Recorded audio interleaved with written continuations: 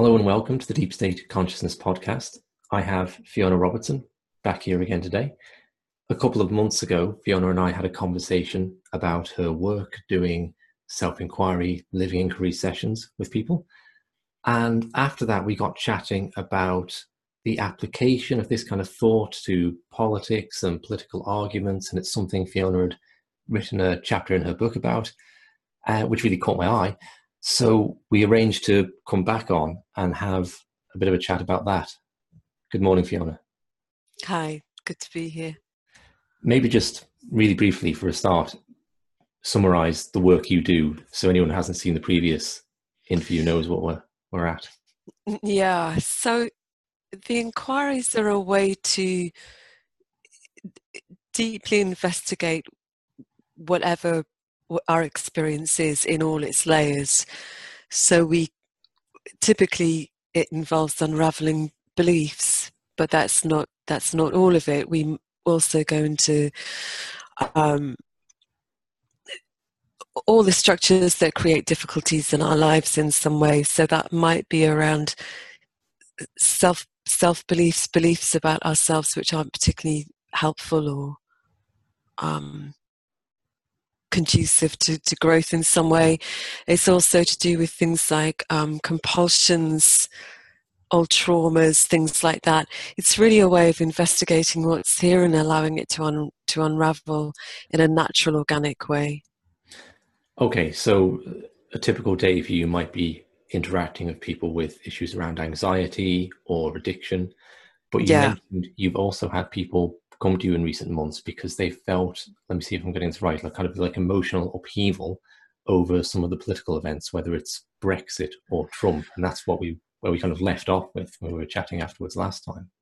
Yeah, absolutely. I mean, my sense of it is that whatever's happening in our internal world is obviously affected or impinged upon in some way by the wider world. So we can't simply contain sessions to the personal in a sense. We inevitably move wider out, be that into the political, or sometimes even the what we might call the mystical or more spiritual realms in some way.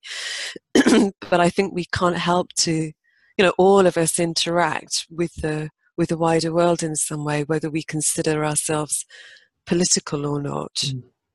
And it's certainly something that comes up in sessions reasonably often, that we find ourselves, people find themselves deeply affected by things going on in the world. Yeah. And you wrote this chapter of your book on realizing the political is personal. Yeah. I think to get that the right way around every time, because it's a reversal of a feminist phrase, right, from the 70s, that the personal is political. Yes. Just maybe explain, touch on what the feminists meant by that, and then what you mean when you swap the words around. Yeah. My understanding of the original phrasing that the personal is political is really to do with the fact that the structures around the personal realm, so things like marriage or even relationship, happens within the context of politics, that there are political aspects to that you could say for example with marriage, that it was always a political and or economic structure in the first place. So that's my understanding of what was originally meant, that we can't say that the personal realm is somehow separate or devoid of politics.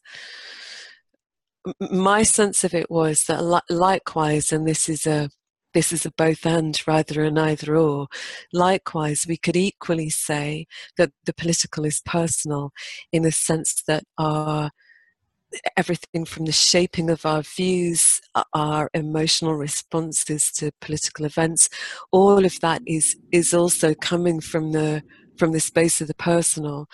So we can't really divorce our personal realm from our political views any more than we can divorce our personal realm from the politics the other way around. Okay, and one of the reasons we thought this might be a fun thing to do is because you've traditionally, I think it's fair to say, associated with the kind of political left. Yeah, broadly speaking, I mean, I was, well, I came of age, in fact, in 1979, the year that Margaret Thatcher came to power in the UK. And I think it's fair to say that probably about 21, when I finished university, I came out to one of the largest dole queues that had ever been seen in the UK, well, certainly since the 30s.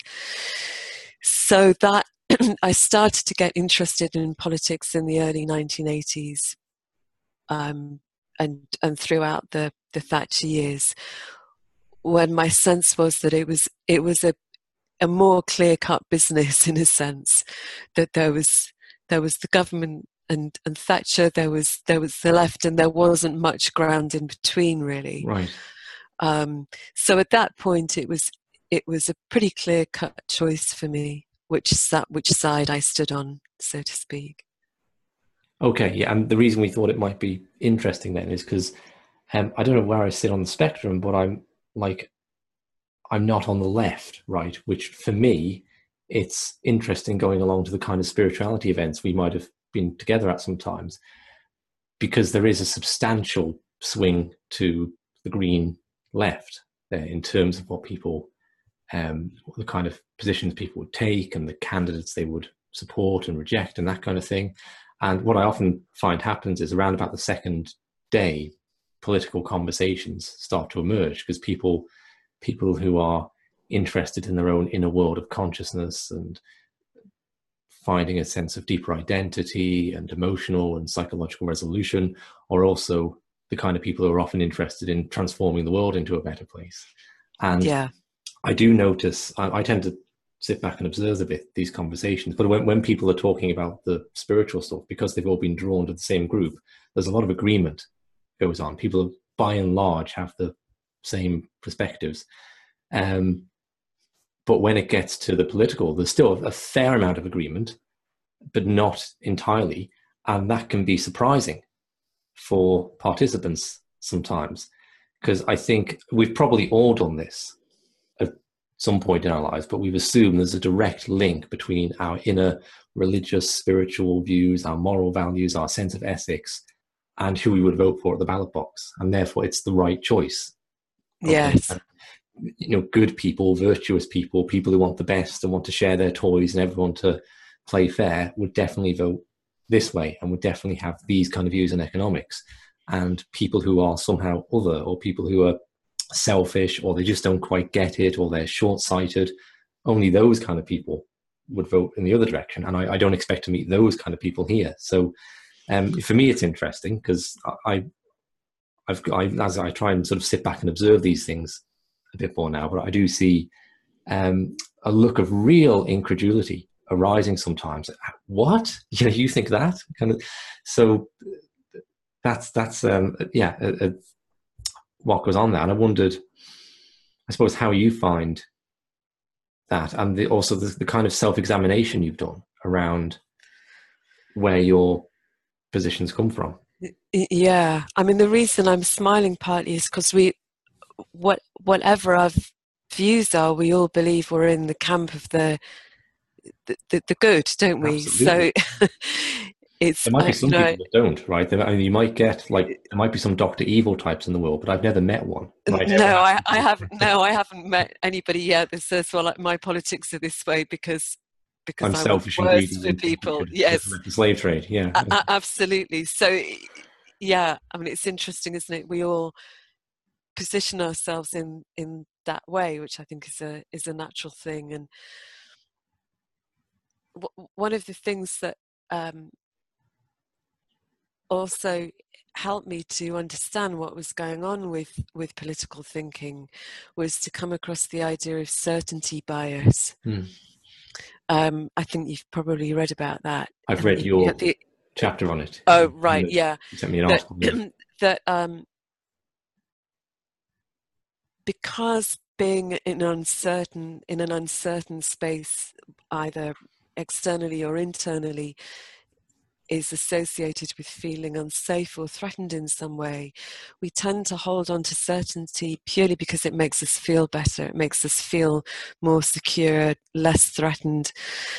And apparently research has shown that people will hold on to certainty even when it's been shown to be invalid factually. So the idea that we're swayed by factual argument is actually far less true than we like to believe. So this started me thinking, because obviously we tend to assume that our political views are formed out of rationality and reason and intellectual rigor, don't we? Yeah. And what I began to see was that actually that's not necessarily the case, that we can have a much more emotional, much more primal, even sometimes, sense of belonging or certainty, or all of those things can come into play. And what we presume are facts, of course, aren't necessarily facts. But more importantly than that, I think when we start to come inwards and look at the things that are running behind the scenes and perpetuating our political stances, we find that below the 1/10 of the iceberg that's on the surface, which is our outward political views, they're informed by this whole 90% under the surface, which is not to do with the part of us that's rational or logical necessarily.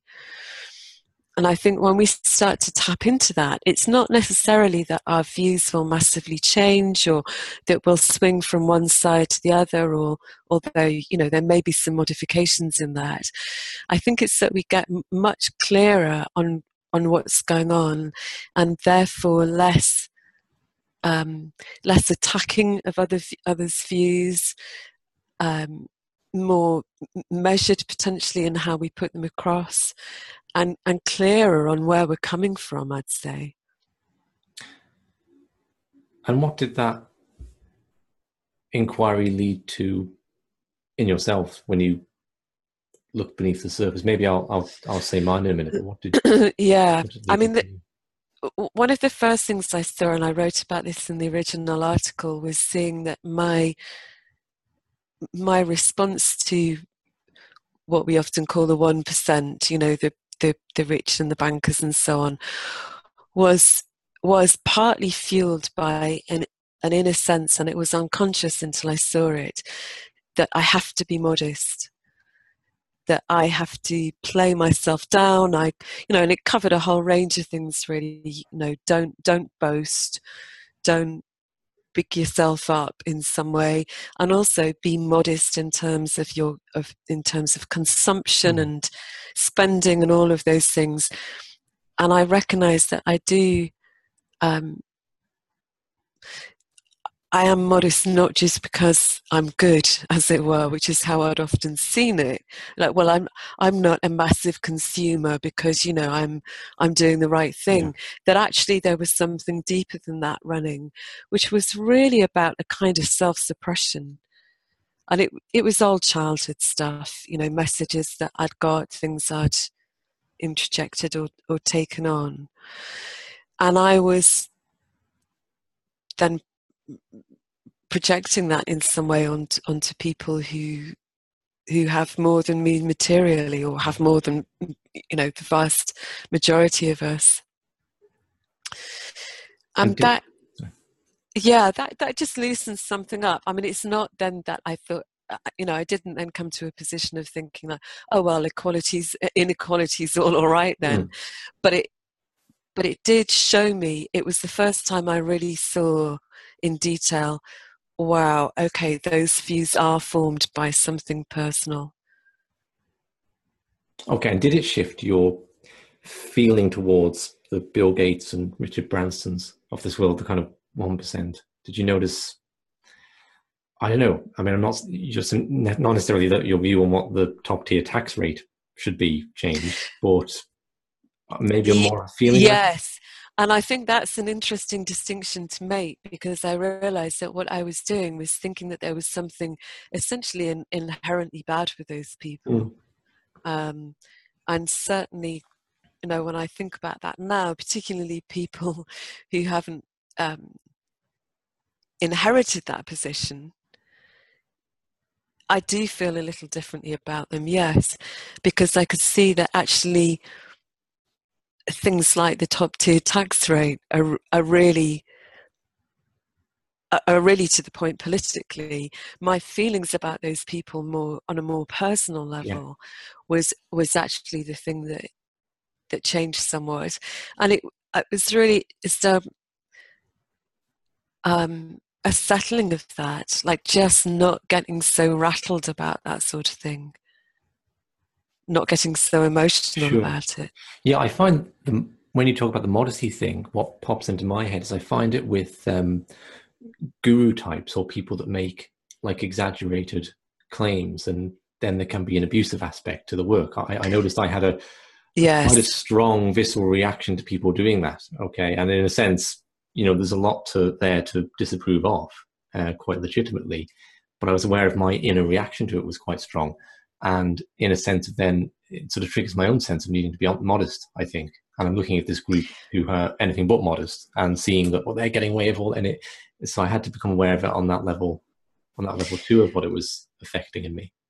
Yes, exactly. I mean, these things pertain to every area of life, really, don't they? Not just politics, but like you say, spirituality and so on. And I think those of us who have already elected to be in this world of deeper investigation, I think it behooves us really to look at all of that, because, as I said, I don't think we can separate that off. We can't split parts of life off and say, well, I'm not going to look at any of that because that's to do with the outside world and not me. We know that that's not the case. So it makes good sense to me to look at that stuff just as we would at anything going on in our lives personally. When I've examined on this myself as to what's really in the depth of me, where my political positions emerge from, and as I alluded to before, I don't fit the totally typical bill at the kind of groups I might attend or in wider society. So I have fairly what you could call libertarian political views. So small or no government, a kind of anarchic thing, but a kind of like a anarcho-capitalist thing. Okay, so more of a view towards free markets, which really is quite distinct from a lot of what you meet in culture. And when I examine that, I can trace back to even being a teenager, remembering my history teacher writing a basic definition of classical liberalism on the chalkboard and saying a person has a right to do as they wish, as long as it doesn't interfere with the liberty or well-being of another person, like something like how he defined it. And I remember just sitting there thinking, yeah, that's the one for me. And when I go deep with that, I remember even having like strong feelings about the wrongness of drugs prohibition as a teenager. And so underneath that is a sense in me that's always been there of life being a kind of mystery, right? Like I'm aware that I don't know what's going on, and I don't get the sense that other people have reached an enlightened position where they do. And I don't get the sense that some sort of democratic collective suddenly confers on the Prime Minister knowledge of what's going on. So it seemed like a real affront to me, to human dignity, and to this sense of how mysterious this place is, that people could dictate to others like how they should investigate this kind of mystery, and that they could take on the responsibility for themselves. It's like it brings up this feeling of like, well, what right do you have to do that? And probably then maybe deeper still feelings of my own sense of oppression. I don't know. But that was really like core to me from the start. I remember having this kind of position right from the get-go. And that's probably married to another pole of wanting people to be taken care of, right? And not wanting people dying on the streets for the absence of some kind of freely or easily available medicine and social security. So for, I don't know if that requires deeper explanation, really, just a sense of human compassion and a sense of fairness and want a sense of oneness between humanity. And then there's those two poles I recognize have always been in me, trying to find a reconciliation with them. Yeah, absolutely. It's so interesting, isn't it? Because I relate to those core pieces, the piece around unfairness and not wanting people to suffer. I remember, even as we're talking, I get a memory of being at the dinner table, very young, and my mother saying, there's children, the classic thing is being told, eat your dinner because there's children starving in Africa. Yes. And being horrified that on the one hand, somehow that was being made into my problem in that moment. Like, so what if I don't eat my dinner, the children are going to be starving more? Or, it's sort of a level of confusion around that. And also the very natural horror that was happening somewhere, that there were children somewhere. And I really had no concept of what or where Africa was. I was at 5 or 6, but just the idea that there are children who aren't having their tea. Yeah, the same. I grew up in the 80s where Live Aid was of course, my early yeah. childhood memories on TV, and seeing people starving in Ethiopia. So like that, and then wondering like, well, why do we have borders? Why can't there's loads of food here? Why can't they come here? And I was 6, right? So that was what. Yeah. Sorry, carry on. Yeah. So that piece about unfairness, basically, and not wanting people to suffer, and I think what we're talking about are very basic human drives, aren't they? That are there, that I think are really part of our deepest humanity. We know on some level that we're not separate, and yet I think somewhere along the line that gets skewed, doesn't it? Both personally and collectively, we start to see us and them in all sorts of different ways. And I think we also start to split off from different parts of ourselves.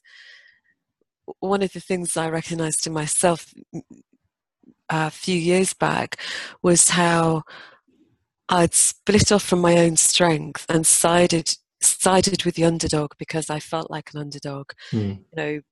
Always worked in areas of deprivation, for example, always felt more at home there because of my own sense of disadvantage, which was really in a sense, more of a personal disadvantage in terms of the family structure than a major economic disadvantage. Yeah. Although there was a bit of that in my childhood, and we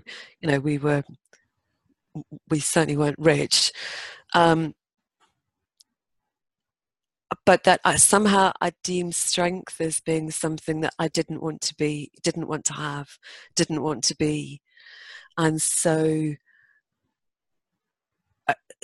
that kind of skewing, I think, can happen, that splitting off of parts of ourselves that then get projected outwards, or things that we identify with or as, that we then find other people like us in some shape or form. That then there's an identification as part of a group or part of a subculture in some way. And then we find ourselves having an argument on Facebook about economic policies that are driven by things that are more to do with disowning strength, or I wasn't aware of that. Absolutely. And I think, when we look at the extreme end of that, I think, we see how toxic that then becomes. I mean, the fact that these things are driven unconsciously often, the kind of levels of vitriol and hatred and attack that happen in an unconscious way then do become, I think, really toxic. And again, I think it's important that we all look at our behavior in that respect. How are we debating? What are we saying? What are we posting? Sure. So that we all take some responsibility for that.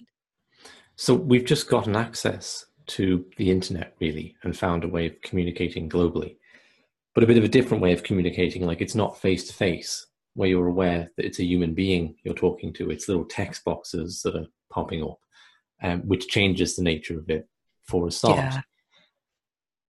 It does feel to me like the general level of dialogue has decreased in many ways. Recently, there's more anger between opposing groups, left and right, Brexit and Remain, Trump and not Trump, and more, just this real strong sense of polarization coming through and a real attachment to one's own views. Is that your sense of the world too?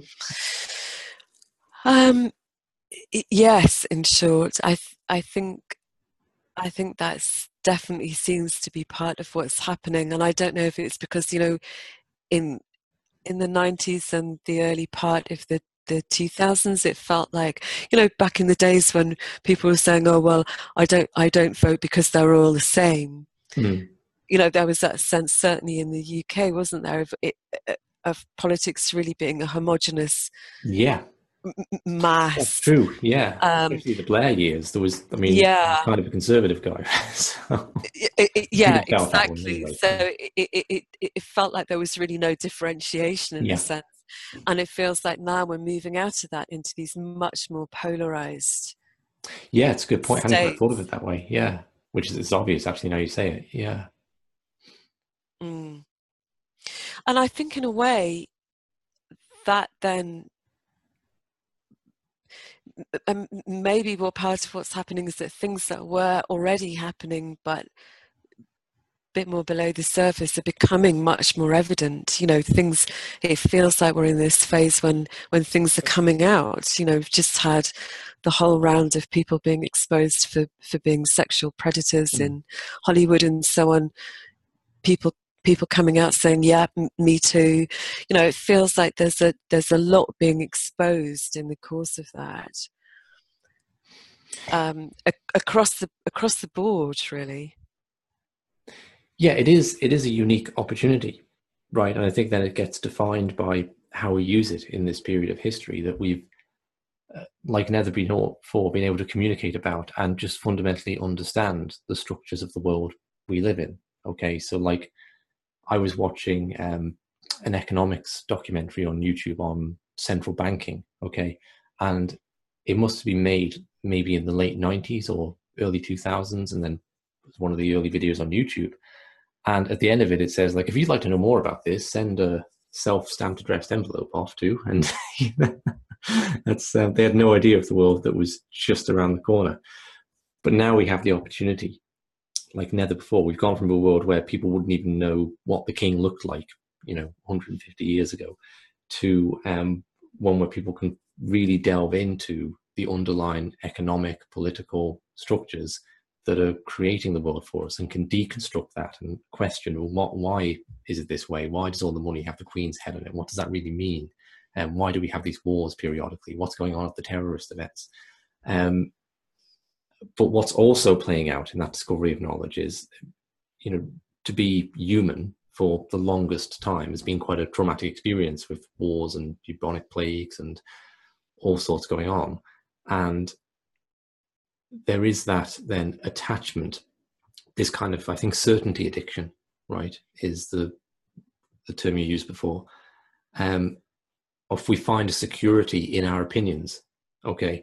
And I one experience that sticks out of my mind about this is I was at a meditative group years ago, having a conversation with someone at dinner afterwards, and we were having a disagreement on something. And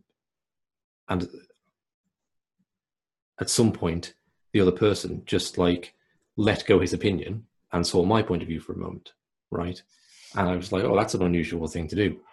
And what it was reflective of to me was that they cultivated a deeper sense of identity, right? So there was a felt sense of security that if I let go of this opinion I'm holding so tightly, I'll still exist, almost, right? I won't dissolve with that.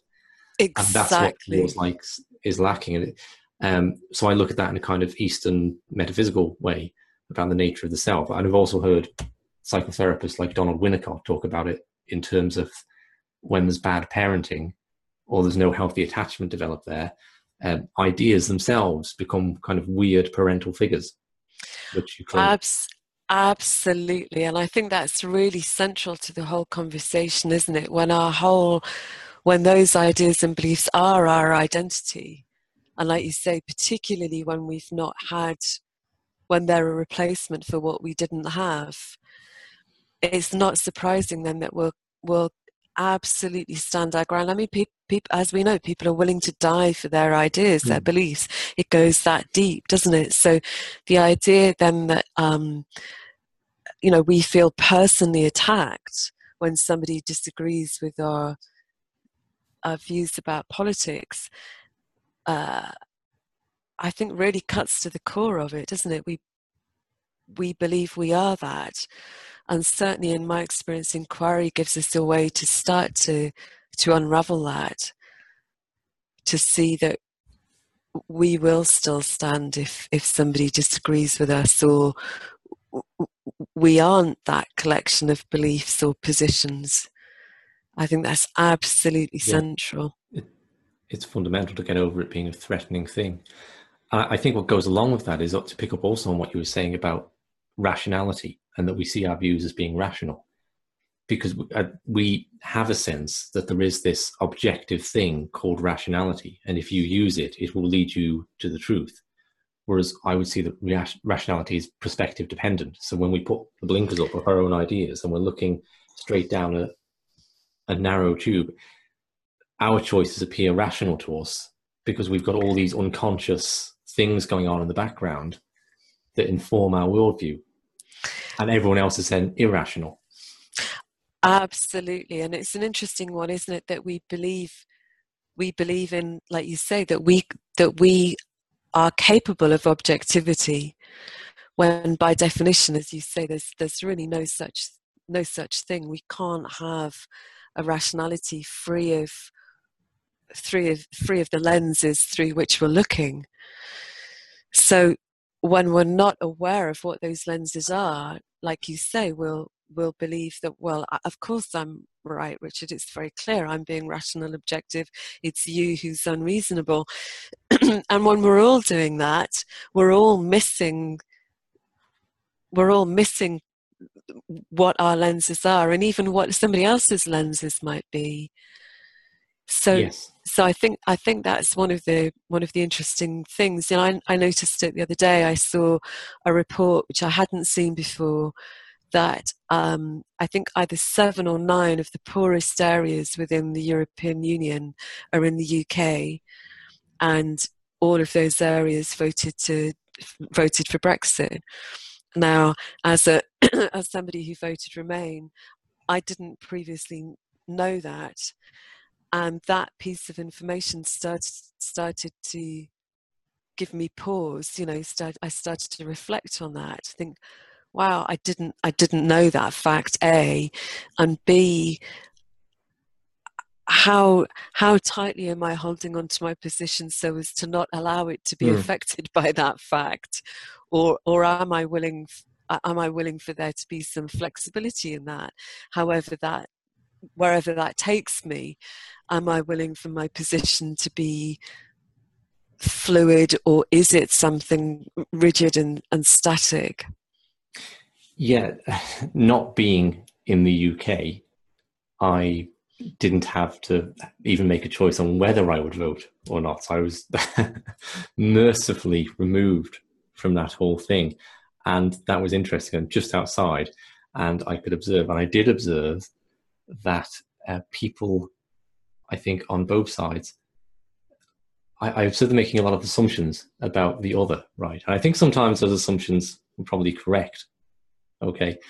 Because it was really clear on the emotional effect that Brexit had, that leaving the EU, and I suppose the EU itself, the EU really represented something to a lot of British people. Whether it was that thing in reality or not is another question, but it represented this coming together and a better future, and the world transitioning to a better place, and the sense of direction the world should inevitably be going in, this greater sense of cooperation and moving away from European tribalism. Now, I'm not saying it is any of those things, and so Brexit then, the vote for it represented a regressive loss of that to kind of barbaric people from somewhere else who would ruin this thing, you know. And this Yeah. visceral sense of anger came up. And I think the key part of what you just said is when these things become almost, well, they become symbolic, don't they? They become representative of so much more. I think it then is important to see what are those things representing to us, because clearly for the people who voted for Brexit, the EU represented something completely different to them, didn't Yeah. it? It represented something that constantly got in the way and was obstructive and all those other things. So I think when we become aware that the thing we're talking about isn't the thing that we're seeing it as, when we become aware of how we're constructing the thing, I think we're freed up to see it at least a little more clearly. You know, it's about taking at least some of the scales away from our eyes so that we can see, like, oh, what I thought that was is actually a collection of my beliefs, my Yeah, images, sure. that it's my construct, it's not it. Yes, and I find this occurs in all areas. Like when I've engaged in dialogues with particularly religious friends, okay, they might tell me like all their reasons why the Earth is definitely 6,000 years old, okay, and I'm not really attached to particular ideas about the age of the Earth, right? But I can certainly look at my friend saying this and think that's kind of far out. Like how you just had to be really weird to think that, okay? So if I sink into the chain of reasoning that he might have gone through, okay, it starts with having some kind of mystical experience in a church, reading the Bible and feeling a sense of questioning and calling out as to whether God really exists, and then feeling a sense of love and peace descend, okay? And that all makes perfect sense. I've had experiences like that. Okay, so we're the same at this point.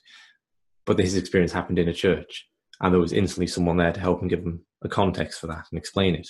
And then God wrote this handy book to help you understand it. And you can see there's this chain that leads to a 6,000-year Earth. And say, okay, I can, on the one hand, I can see how that's a rational journey now, but also I can point out, I can feel in my own mind, well, you know, come on, there's a separation there between that initial experience and what you've put upon it then. And I think you see the same thing politically in there's this sense of aspiration with the EU. There's a sense of Donald Trump being the boogeyman, okay, but there's a distinction that can be made, particularly the EU example. Well, okay, you have a sense of aspiration for the future. You have a sense of wanting the world to go into a better place. Now, is it a certainty that the EU represents that? Okay, we could question that. And then there's a division there where I feel people feel that the Brexit vote was a direct assault on their sense of aspiration. Yeah, I mean, I think the thing that I see happen over and over again, working with clients, doing my own looking in this, is that when we start to separate out the personal bits, the bits that are to do with our own history, our own traumas, and so on, we do start to, I think a little more clearly. That there's less haziness about the thinking, because it's not fueled by all this stuff going on that isn't to do with the thinking. You know how it is. If you're in a state of fight flight, for example, you can't think clearly. And I think that's often the case with these things, that people get so riled up, so fueled up, because they touch into other stuff like historical traumas or whatever it is. And the clearer we become on what's ours and tending to that part of it, I think the more discernment we can have, because I think it is important to say discernment and distinction are important, aren't they? I don't think what we're saying is, oh, any idea is just the same as any other idea.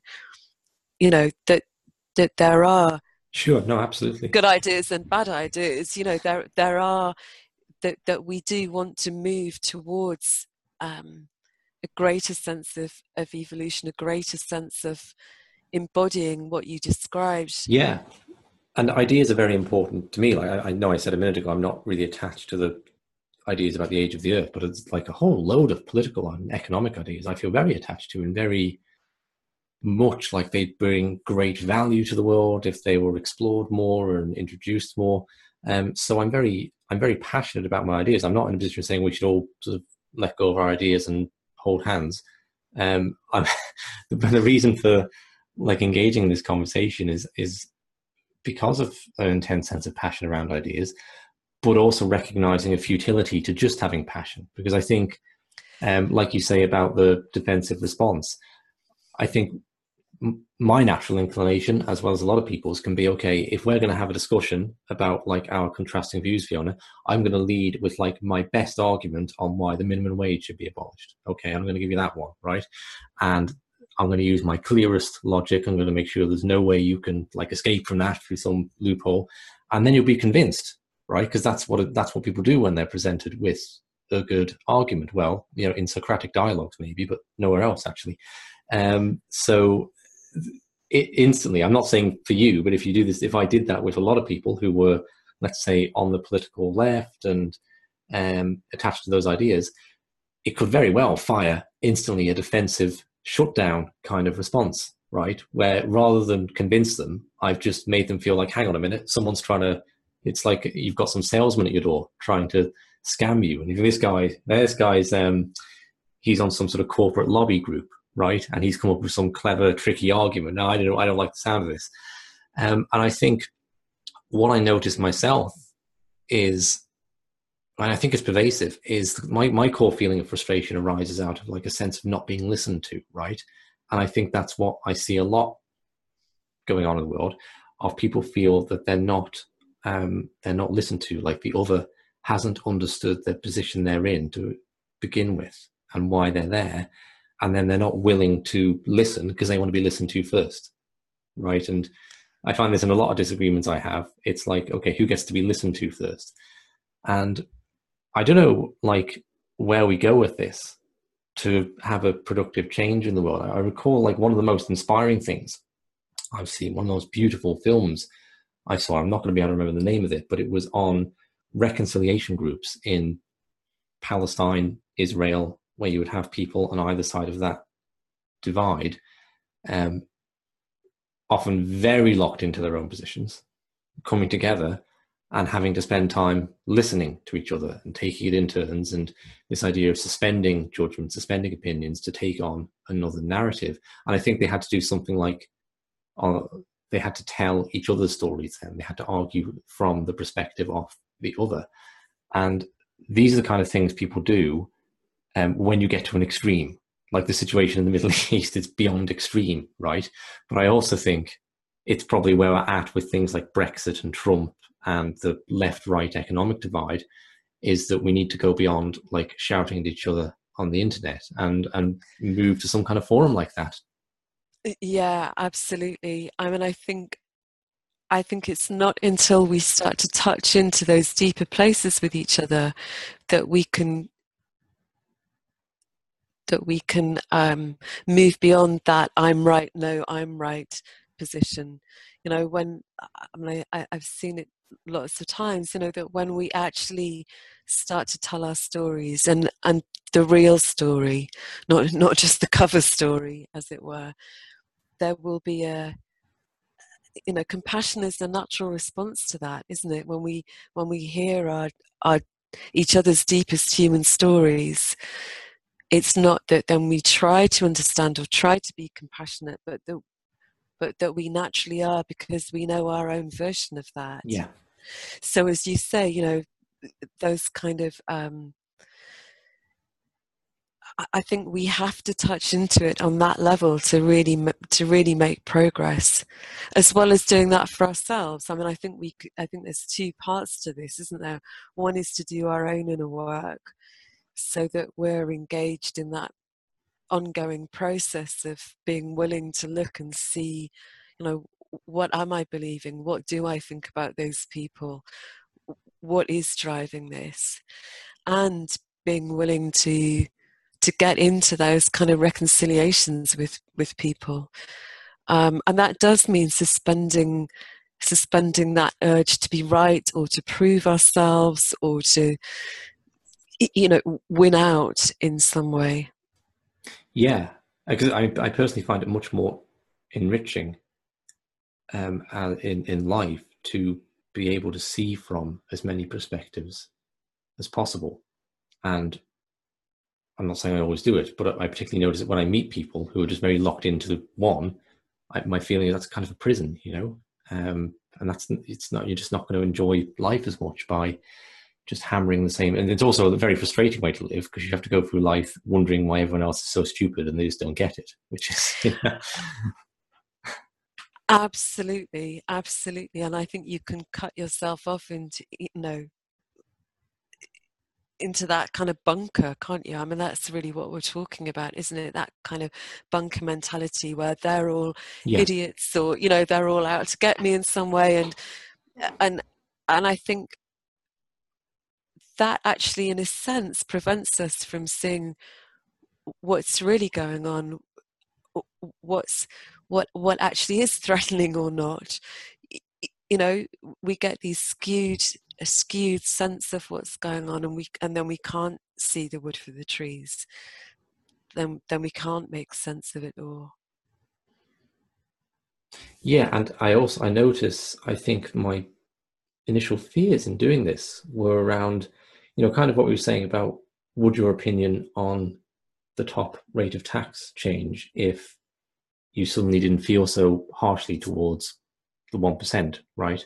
And I can recall in various settings, in religious dialogues, in economic dialogues, feeling like if I took on the other's point of view, maybe I wouldn't have a self anymore. Maybe I wouldn't have a point of view. I'd just be whatever group I was in. I'd lose myself. And it was almost like a sense of like almost bravery and go, okay, like I'm going to take the plunge, 3, 2, 1, here we go, dive in and see from their perspective. And then it does feel for a moment like, oh yeah, I could be a left-wing socialist, or I could be an evangelical Christian, or whatever. But then I come back to myself and I remember, oh yeah, but there's all these reasons why I think this. And I might change a bit, but I don't lose myself. I still generally hold the same perspectives. Yeah, absolutely. My sense is similar to that, the same perspectives, but maybe a little lighter, Yeah. or a little less self-righteously, or something along those lines. But I think it's a great experiment. I mean, I do it now through acting. I go Oh, to an right. acting class once a week. So by definition, I'm Yeah. playing different roles at different times, in all sorts of different ways. And I think it's a great thing for all of us to try on, however we do that, but just to play with, like, well, how would it be to be this and not that? What would that look like? Because, as you say, when you realize that actually you're still you, Yeah. that it's not your beliefs and opinions that make you you are simply you, and they're added into the mix, then that, I think, frees us up somewhat, and we may well stay in the same positions, but I think we're in them differently. Yeah, very much so. Yeah. Okay, thank you for all that, Fiona. Is there anything else you'd like to Pleasure. say? No, I think really just if anything, to encourage people to investigate in the ways that we've been talking about. Yeah, I know. I'd be interested to see what people's feelings are about that, because even to the point of really consciously going down that road and maybe creating some sort of format for people to, because people are massively engaged in political dialogue online. And I think it'll be interesting if a format emerged where that was done a little bit differently with a different ethos. Yeah, really nice to talk to you. Nice. I'll Thanks, link Richard. to, thank you, Fiona. I'll link to Fiona's website and your book below, from which we were referring to the chapter. Okay, thank Okay. you. Bye-bye. Bye.